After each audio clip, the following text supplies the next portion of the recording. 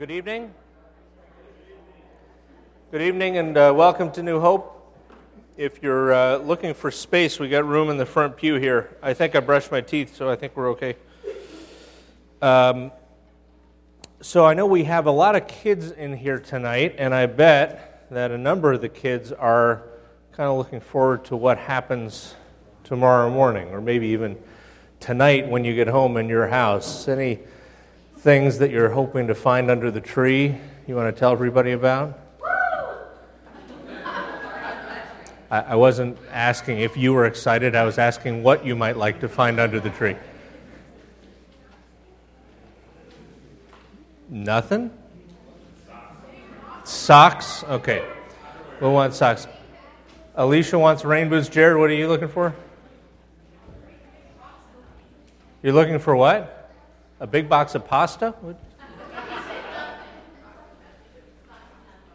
He said a lot of nothing, okay? Anybody else? Yes, Jonah, what are you looking for? You want a helicopter. And a saw.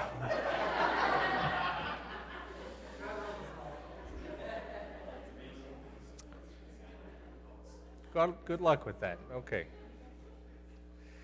I remember, I've said a number of embarrassing things from up here over the years, but there was, and you can go back and listen on the website, some years ago I was pleading more than once during Advent for an HD DVD player. Remember those? It was sort of like the Betamax of high-def movies.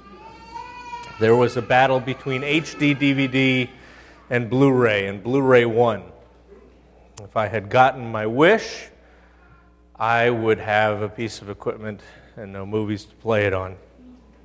Thankfully, I didn't, and a year later, we got the Blu-ray player, and we were all happy. But, I imagine that there are some kids who are hoping to find maybe an Xbox One. Anybody? No? Hoping for an iPad or an iPhone? Nope. The thing is, so many of the things that we are hoping for are simply new and improved versions of things that have been out there already. Does anybody here remember the Palm Pilot? Right? It was sort of the digital version of your day timer, and it could fit in your pocket as long as you had a big pocket that was reinforced. Or the Xbox One may remind some of us of the old Atari systems, or even before that, Pong. Even the iPhone is just a bunch of different gadgets, miniaturized and stuck in your pocket. There are a few things, well, maybe the iPhone is one of them, that have been truly transformative. And we can't always figure out what those are going to be. Back in 1876, there was an internal memo within the Western Union Company in which somebody said, "This telephone has too many shortcomings to be seriously considered as a means of communication." And 130 years later, Western Union sent their very last telegram. Some of you may remember those too. Or Darryl Zanuck, the head of 20th Century Fox in 1946, said television won't be able to hold on to any market it captures after the first 6 months. People will soon get tired of staring at a plywood box every night. I think one of the winners has to be Thomas Watson, who's the chairman of IBM. In 1943, he said, "I think there is a world market for maybe 5 computers." So we don't always see it coming. And often that's because what we are looking for is just something that is new and improved rather than something that is new and utterly transformed. In our text for tonight, we've been in Jeremiah 30-31 during Advent, and here in 31, we read Starting in verse 27, the days are coming, declares Yahweh, when I will plant the house of Israel and the house of Judah with the offspring of men and animals. Just as I watched over them to uproot and to tear down and to overthrow, destroy, and bring disaster, so I will watch over them to build and to plant, declares Yahweh. In those days, people will no longer say, the fathers have eaten sour grapes and the children's teeth are set on edge. Instead, everyone will die for his own sin. Whoever eats sour grapes, his own teeth will be set on edge. The time is coming, declares Yahweh, when I will make a new covenant with the house of Israel and with the house of Judah. It won't be like the covenant I made with their forefathers when I took them by the hand to lead them out of Egypt, because they broke my covenant, even though I was like a husband to them, declares Yahweh. This is the covenant I will make with the house of Israel after that time, declares Yahweh. I will put my law in their minds and write it on their hearts. I will be their God, and they will be my people. No longer will a man teach his neighbor or a man his brother, saying, Know Yahweh, because they will all know me, from the least of them to the greatest, declares Yahweh. For I will forgive their wickedness, and I will remember their sins no more. This is what Yahweh says, He who appoints the sun to shine by day, who decrees the moon and stars to shine by night, who stirs up the sea so that its waves roar. Yahweh, the God of angel armies, is His name. Only if these decrees vanish from my sight, declares Yahweh, will the descendants of Israel ever cease to be a nation before me. This is what Yahweh says, only if the heavens above can be measured and the foundations of the earth below be searched out, will I reject all the descendants of Israel because of all they've done, declares Yahweh. The days are coming, declares Yahweh, when this city of Jerusalem will be rebuilt for me. From the tower of Hananel to the corner gate, the measuring line will stretch from there straight to the hill of Gareb and then turn to Goah. The whole valley where dead bodies and ashes are thrown, and all the terraces out to the Kidron Valley on the east, as far as the corner of the horse gate, will be holy to Yahweh. And the city will never again be uprooted or demolished. This is a message that God is giving to His people, a message of hope, but a message of hope that involves not just the restoration of what they had been enjoying before. This is a message of hope that involves a total transformation, not just a renewal, but something that is utterly new. Even at the end, if you're not familiar with the geographical markers that he's giving us at the end, what he's talking about there is turning the town dump into the temple area. He's talking about taking what is the most filthy, disgusting part of the land and turning it into a place that is sacred, that is holy, a place that is set apart for worship. He's talking about a new covenant that won't be like the old one that he made. The people were not faithful to it, even though I was, God says. And so I will make a new covenant. What we learn from this is that God is a God who is faithful to His promises. The psalmist says Yahweh is faithful to all His promises and loving toward all He has made. And we recited tonight during the prayer time the Magnificat, Mary's words, where she says, my soul magnifies the Lord, my spirit rejoices in God my Savior. This is in Luke chapter 1. For He has been mindful of the humble state of His servant. From now on, all generations will call me blessed. For the Mighty One has done great things for me. Holy is His name. His mercy extends to those who fear Him from generation to generation. He's performed mighty deeds with His arm. He's scattered those who are proud in their inmost thoughts. He's brought down rulers from their thrones, but has lifted up the humble. He's filled the hungry with good things, but has sent the rich away empty.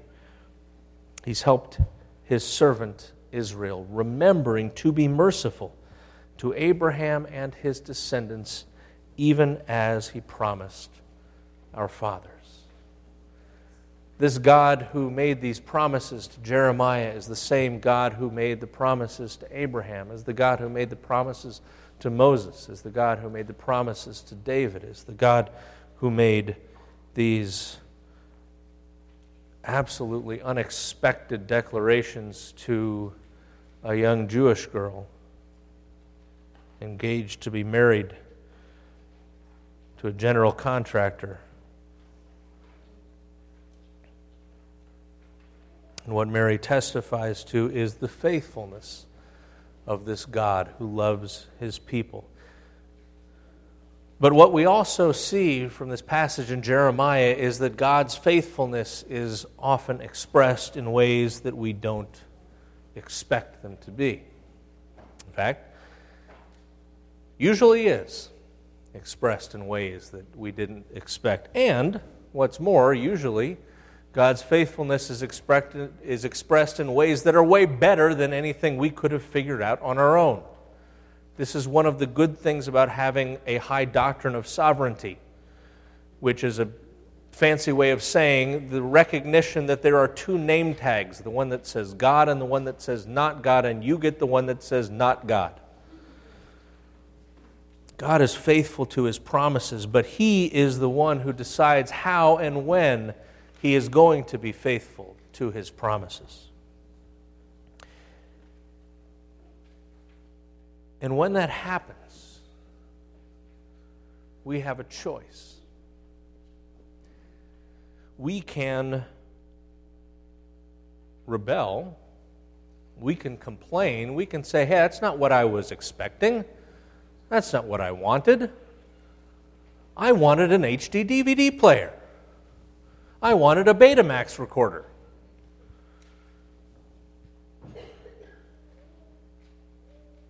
Anybody have a dot matrix printer on your Christmas list at one point?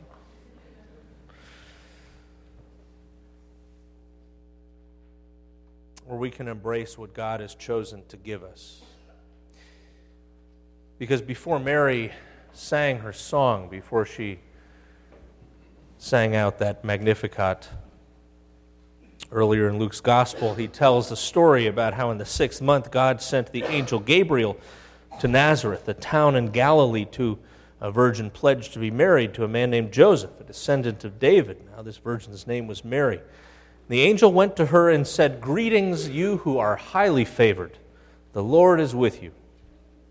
Mary was greatly troubled at his words and wondered what kind of greeting this might be. But the angel said to her, "Don't be afraid, Mary. You have found favor with God. You will be with child and give birth to a son, and you are to give him the name Jesus. He will be great and will be called the Son of the Most High. The Lord God will give him the throne of his father David, and he will reign over the house of Jacob forever. His kingdom will have no end." "How will this be?" Mary asked the angel, "since I'm a virgin." Mary had had health class. And the angel answered, "The Holy Spirit will come upon you, and the power of the Most High will overshadow you. So the Holy One to be born will be called the Son of God. Even Elizabeth, your aunt, is going to have a child in her old age, and she who is said to be barren is in her 6th month. For nothing is impossible with God." "Well, I can't make sense of that," said Mary. "I don't think I can go along with it." Is that what your Bible has? "That's not what I was expecting," Mary said. No.